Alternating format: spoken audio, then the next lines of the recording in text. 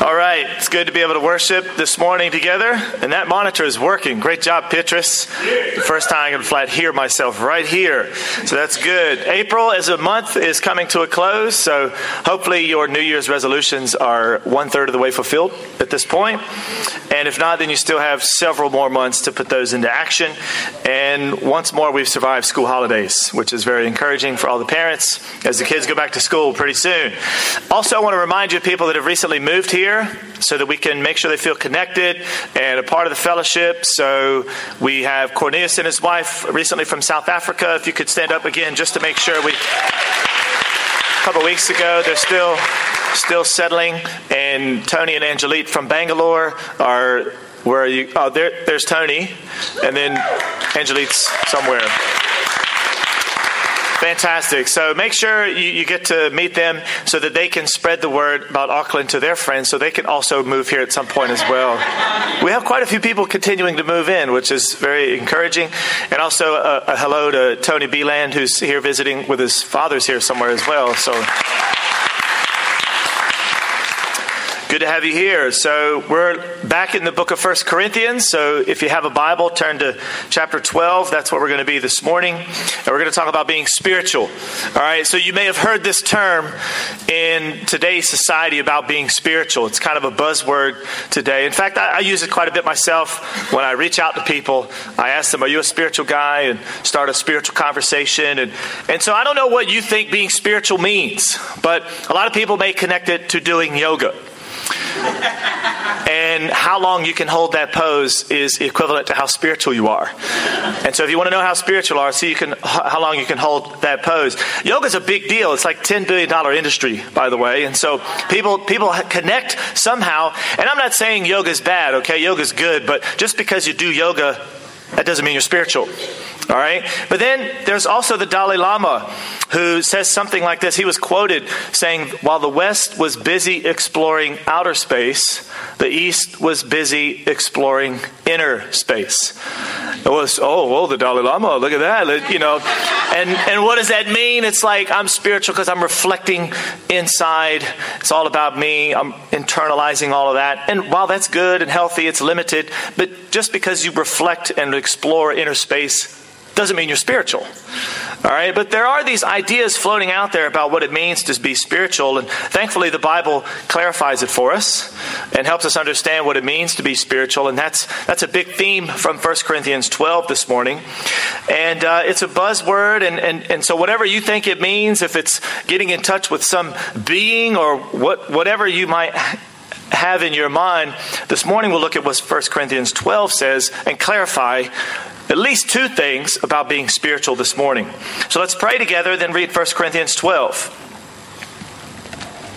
Father, we're grateful to come before you as we are broken and in need of mending, and we're grateful that you heal us through the cross. Be with me as I speak your words. Help me to be humble towards your word, and help all of us to have a deep humility that we're experiencing and interacting with something divine. That it's not just words on a page or a book on a shelf or a meeting that we attend on a Sunday morning, but it's something supernatural that's taking place when we read your word and we allow it to open our minds and change our lives and in turn change this city and this country. Father, we pray all this in Christ's name. Amen. 1 Corinthians chapter 12, we're going to start in verse 1 and read the chapter and then talk about two things that being spiritual is about. So in verse 1, now about the gifts of the Spirit, brothers and sisters, I do not want you to be uninformed. You know that when you were pagans, somehow or other, you were influenced and led astray to mute idols. Therefore, I want you to know that no one who is speaking by the Spirit of God says, Jesus be cursed. And no one can say, Jesus is Lord, except by the Holy Spirit. Verse 4, there are different kinds of gifts, but the same Spirit distributes them. There are different kinds of service, but the same Lord. There are different kinds of workings, but in all of them and in every one, it is the same God at work. So you see the Trinitarian theme there, Spirit, Lord, and God, all in verse 4, 5, and 6. And verse 7, now to each one, the manifestation of the Spirit is given for the common good. And that idea of common good turns up a lot in Corinth because they're not focused on the common good. They're focused on the good for the individual. So Christianity is more about what's best for everyone. In verse 8-1, there is given through the Spirit a message of wisdom. To another, a message of knowledge by the means of the same Spirit. To another, faith by the same Spirit. To another, gifts of healing by that one Spirit. To another, miraculous powers. To another, prophecy. To another, distinguishing between spirits. To another, speaking in different kinds of tongues. And to still another, the interpretation of tongues. All these are the work of the one and the same Spirit, and He distributes them to each one just as He determines.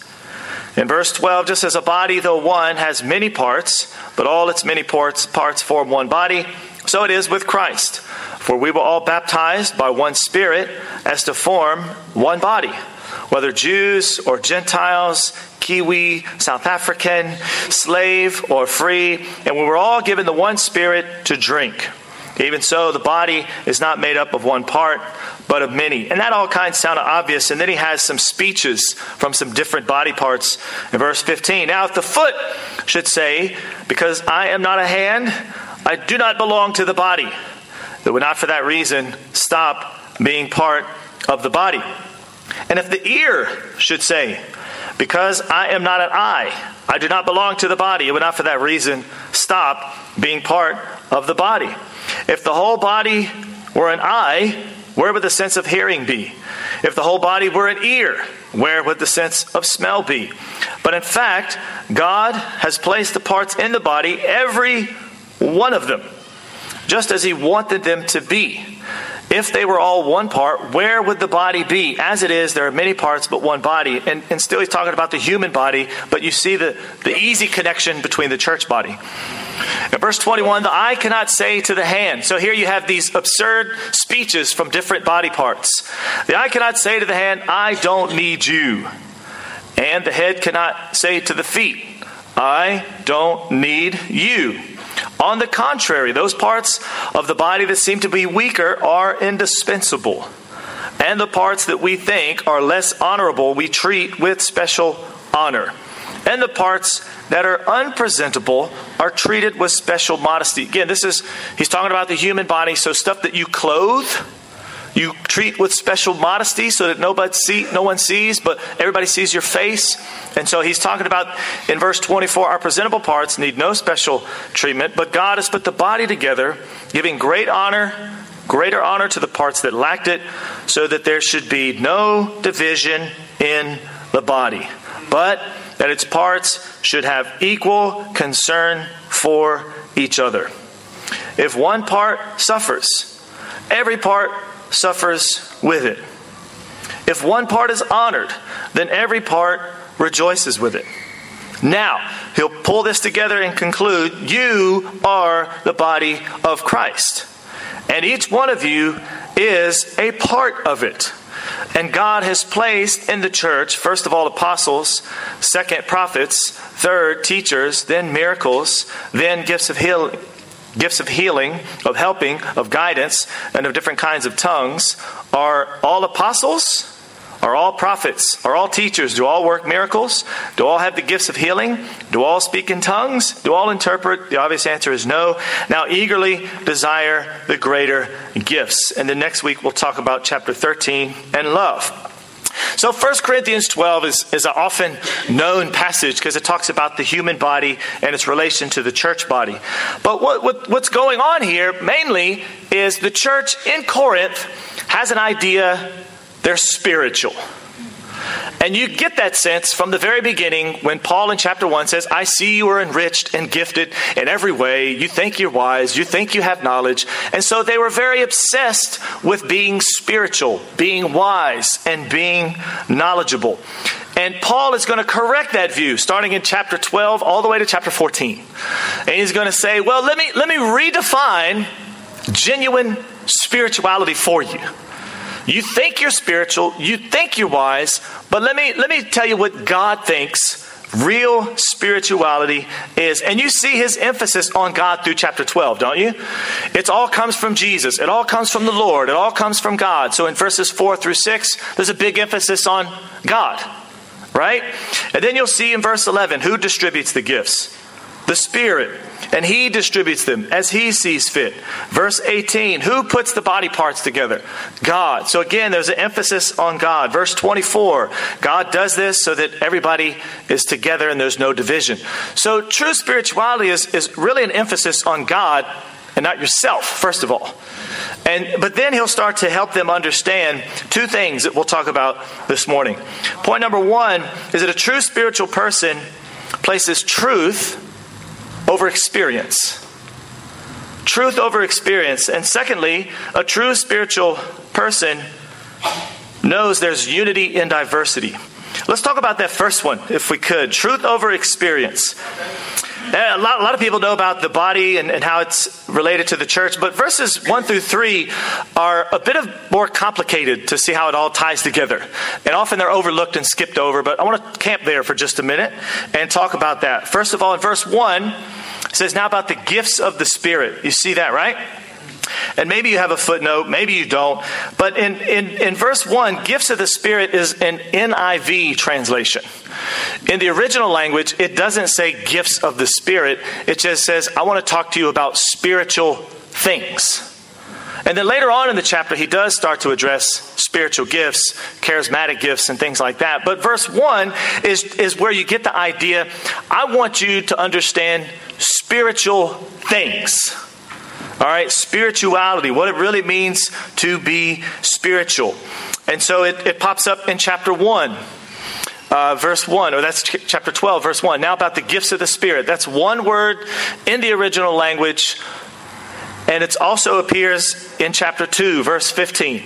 The person with the Spirit. That's the same word. So it's not like he's saying these are gifts at this point. The person with the Spirit makes judgments about all things. The spiritual person makes judgments about all things. Chapter 3, verse 1. Brothers and sisters, I could not address you as people who live by the Spirit, exact same word, as people who are spiritual, but as people who are still worldly. So here he's really saying, I want to talk to you about what it means to be spiritual. Okay? That's what that means in verse 1. But then verse 2, he says, you know that when you were pagans, somehow or other you were influenced and led astray to mute idols. What does all that mean? And how does this even tie in to chapter 12 at all?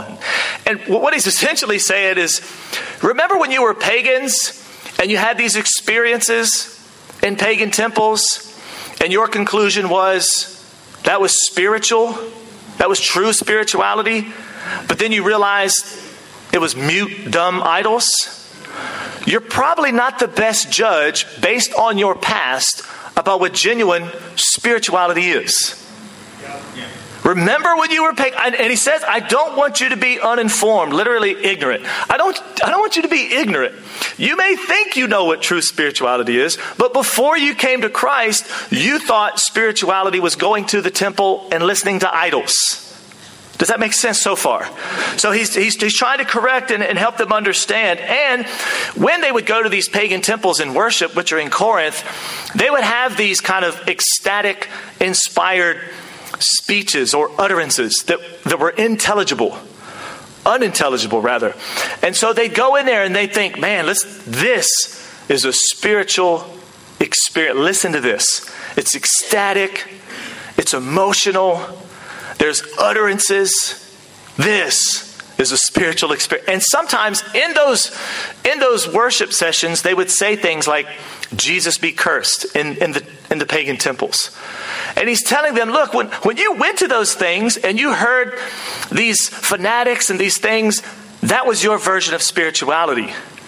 So now when you're in Corinth and in the church and you're coming to church and you're focused on speaking in tongues and you're thinking, listen to us speak in tongues, and you're thinking that's an experience that equals spirituality, that's not so.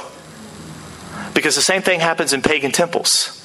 And you thought that was spiritual. So just don't simply come together and be solely focused on speaking in tongues. Don't come to church looking for experience and equate that with being spiritual. That's his point so far. And then in verse 3 says, I want you to know that no one who is speaking by the Spirit of God says Jesus be cursed, and no one can say Jesus is Lord except by the Holy Spirit. Well, if you think about that, Anybody can say Jesus is Lord, right? I mean, in Matthew it says, don't come to me and say, Lord, Lord, and don't do what I say. So it seems like anybody can say that. So what's he saying? Well, when you said Jesus is Lord in this context, that meant you pledged absolute allegiance to Jesus as your Lord.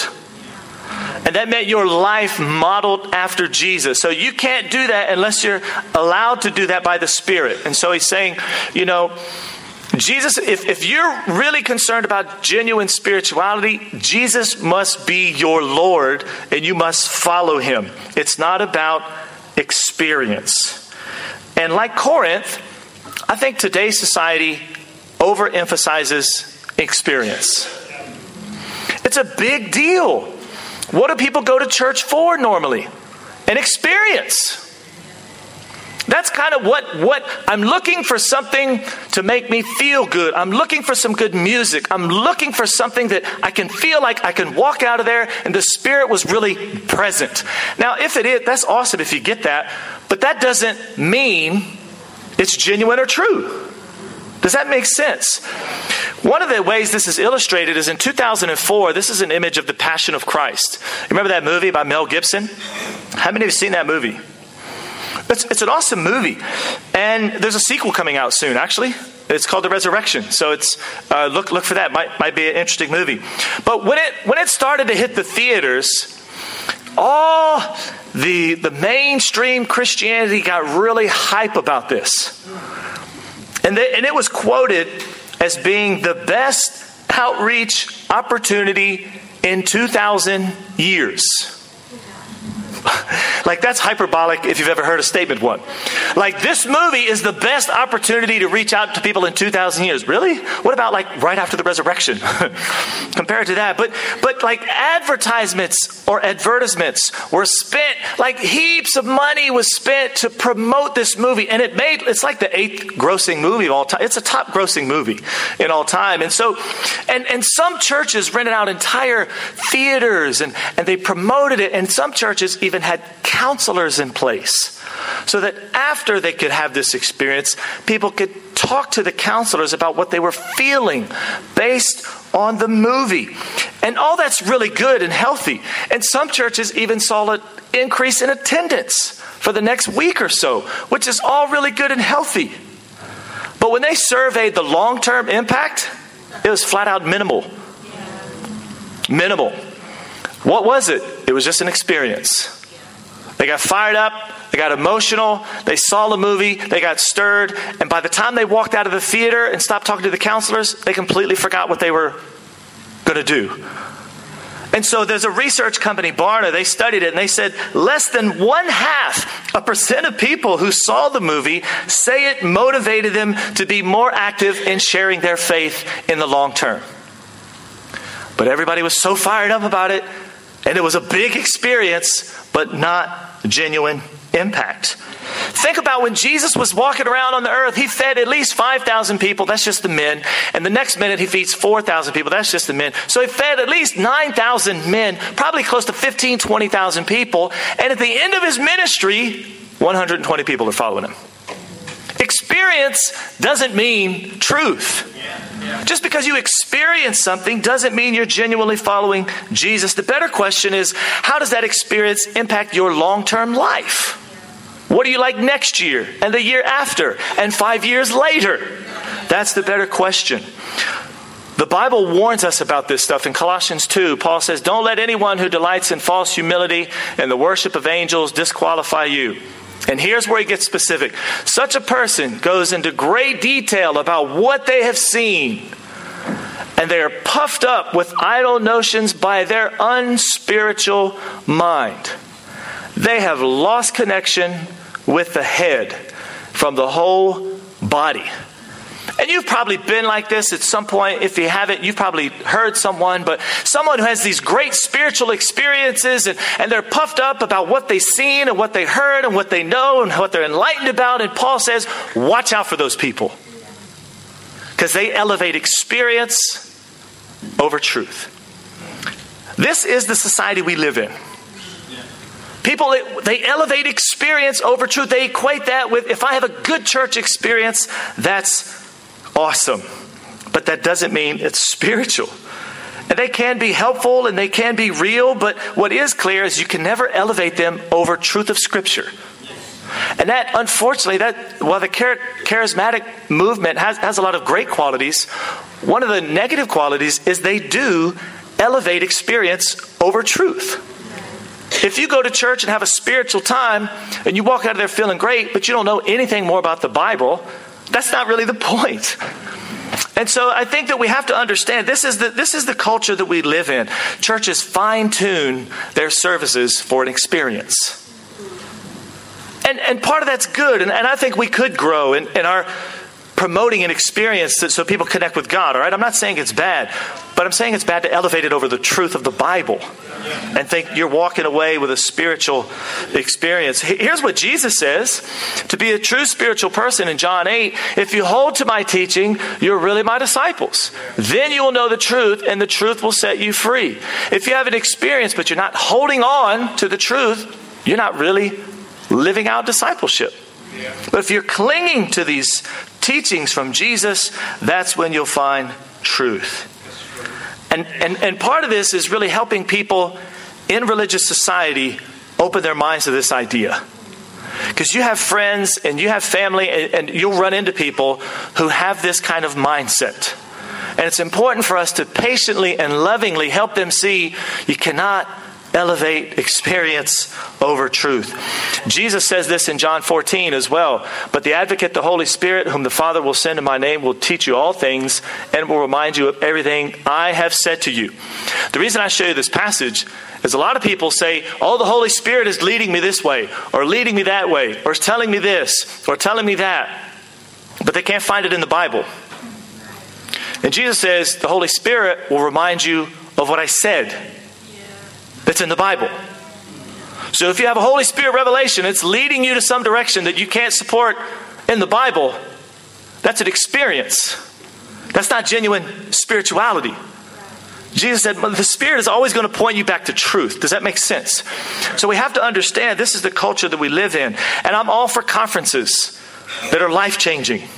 I'm all for events that open your, I'm all for all this kind of stuff. But the point is we can't make that equal truth. Amen? Secondly, a true spiritual person understands that there's unity in diversity. And it's funny here because Corinth seems, although the passage is talking about spiritual gifts and it kind of lists several of them, that's not his main point. And some people get so caught up in what's my spiritual gift. And I do believe the Bible does describe we're all gifted. And it's not like a natural, it's a supernatural gift, okay? It's manifestation of the Spirit. But the point here is not let's try to figure out the spiritual gift. The point is let's not be focused on one gift. There's unity in diversity. And they came together and they thought just because they spoke in tongues, that was all they needed. And so Paul says that's not how a human body works. That's not how the church body works.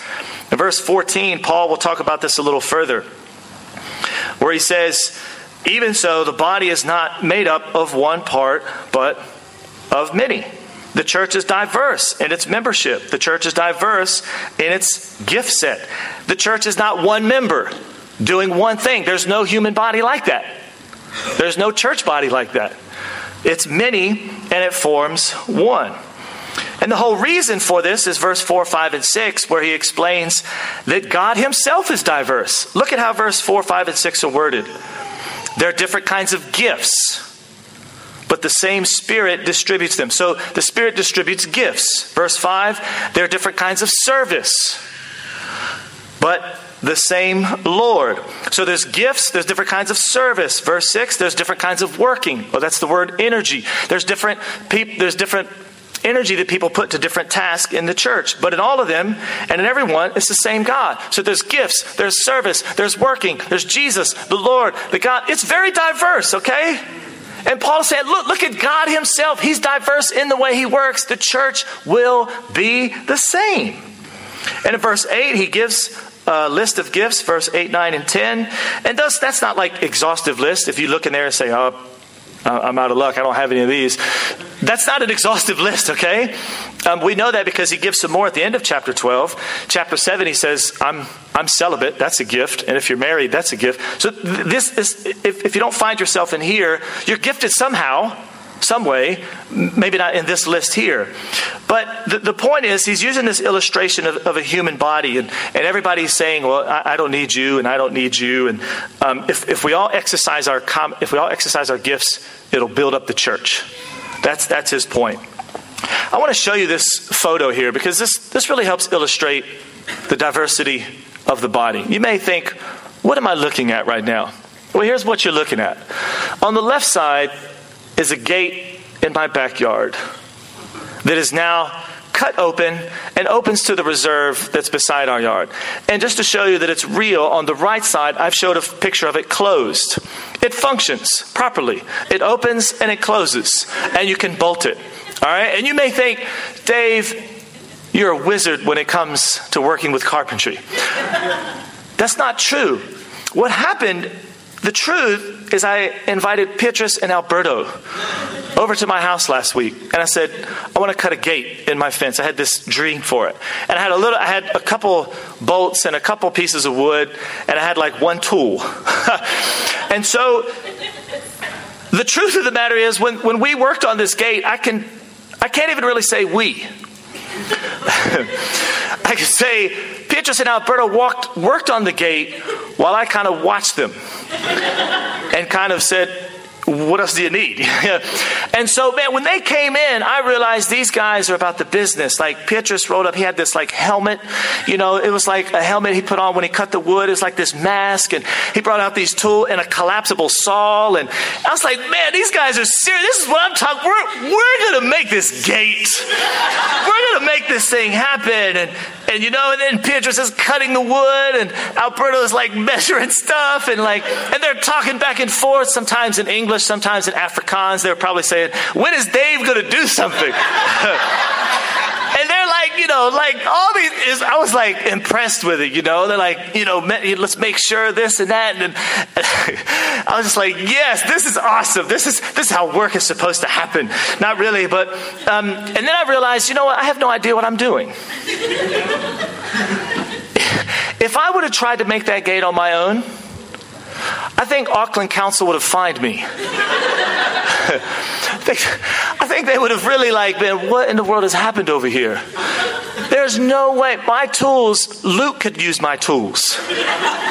And when they came, as I sat around and thinking, it occurred to me we need each other because everybody has their different gifts and skill sets, and so we can all stand around and watch them do the work.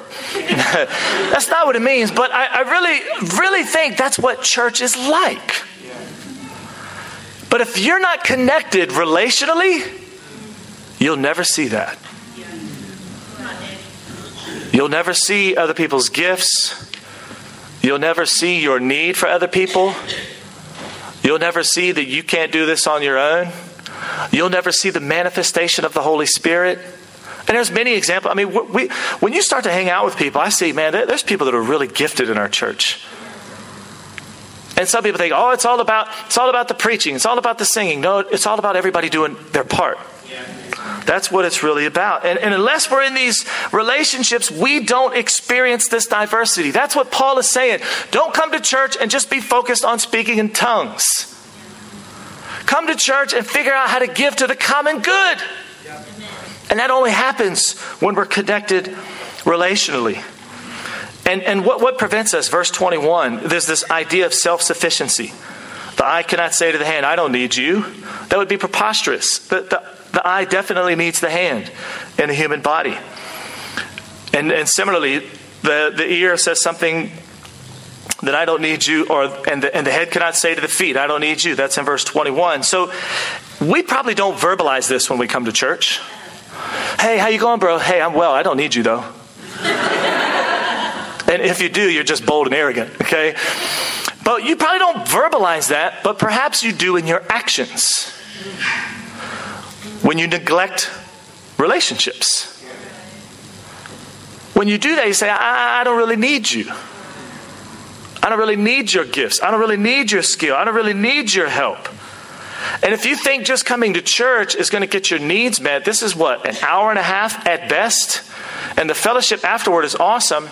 But if you try to have a proper conversation, there's kids running around, and you all know how it is when you're trying to fellowship with someone, and then someone comes up and says, "Hey, sorry to interrupt," and then someone else, and you can't really have a conversation.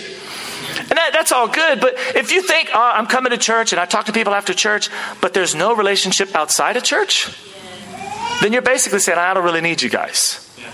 I can do this on my own." And I think we got to understand that, especially as our church grows and as people start coming in, as we start thinking about planning Wellington, we definitely need each other. We desperately need each other.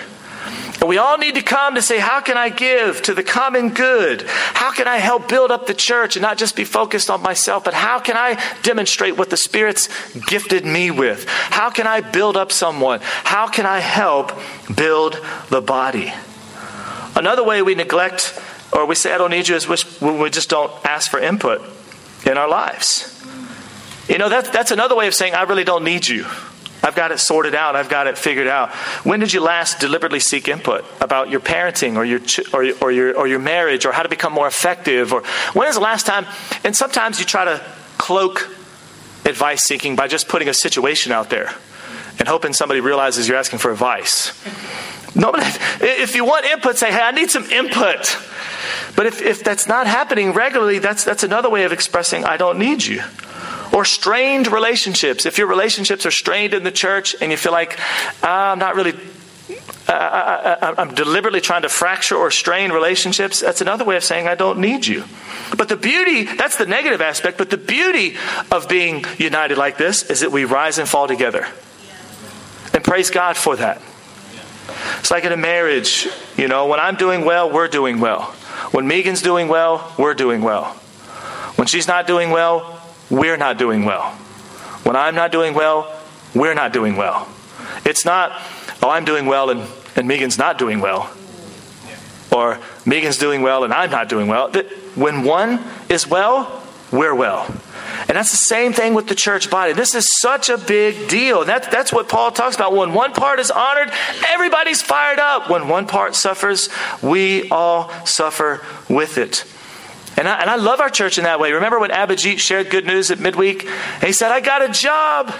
They were like, "Yes, brother." We were so fired up because we had been praying and we all rejoiced with that. That's awesome. And then remember when Lee passed away. Yeah. And we all rallied around and we suffered together. And then remember when Cress was dating and we're all fired up. And then, well, amen, bro. And we all celebrated. But if one group of the church is growing, that's a win for the church. If one person gets baptized, that's a win for the church. It doesn't matter what group or region it's in. It's a win for the church. If one region is doing well, that's a win for the church. If somebody's growing and being fruitful, that's a win for the church. It's not competitive. We're all in this together. We rise and fall together. If someone is winning, we're all winning. If someone is losing, we're all losing. We rise and fall together. There's nothing like that outside of the church body. And also it means everyone matters. Because in this passage, Paul says that if the foot in verse 15 should say, "Well, I don't matter, I'm not a hand," it would not for that reason cease to be part of the body. That tells us that it's really irrelevant what you think about yourself. What matters is you're actually part of the body. And everybody matters. But I'm not really... That's irrelevant. You're part of the body. And you matter. Well, I can't do that. It doesn't matter what you think or your feelings of insecurity or inferiority. You are part of the body and everyone matters. And you got to figure out, how can I give and how can I contribute? Because you are an indispensable part of the body. That's what this is all about. Everyone is important. Everyone matters. And we have to embrace this to build unity. To look down and criticize other people or say, "I'm not like them," that's to destroy the unity that God designed for us to have. As we conclude, I pray that we genuinely become a church of spiritual people. It's not about having an experience. It's about being genuinely following Jesus and making Jesus Lord. Being a spiritual person is emphasizing God more than man. Being a spiritual person is emphasizing truth over experience. Being a spiritual person is realizing we need each other and there's unity in diversity. And let's all contribute for the common good so Jesus can be exalted here in our church, here in Auckland, and here in our country. Amen.